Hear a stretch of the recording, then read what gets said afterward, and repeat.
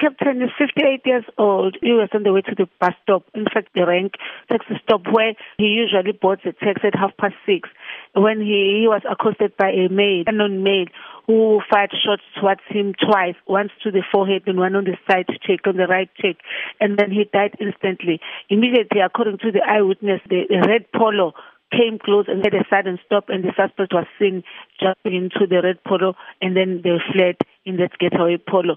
We are going to work tirelessly to find and to verify what the motive was. The case of murder is investigated by Phoenix detectives, and we hope we are going to get an information that will lead to the arrest. We also act to the community in the Phoenix who have any knowledge, who can give the police any information that will assist in apprehending the suspects, to come forward and contact the Phoenix detectives or to call 0800 10 111. Now, is the motive for the shooting known at this stage? The motive is not known at this stage because all the belongings were found in the deceased's possession, like a firearm, cell phone, and also his wallet.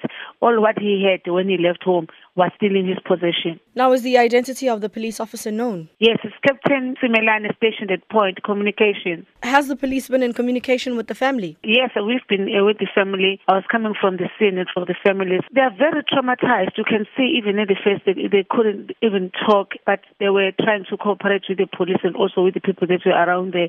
But we'll just request that they're given a space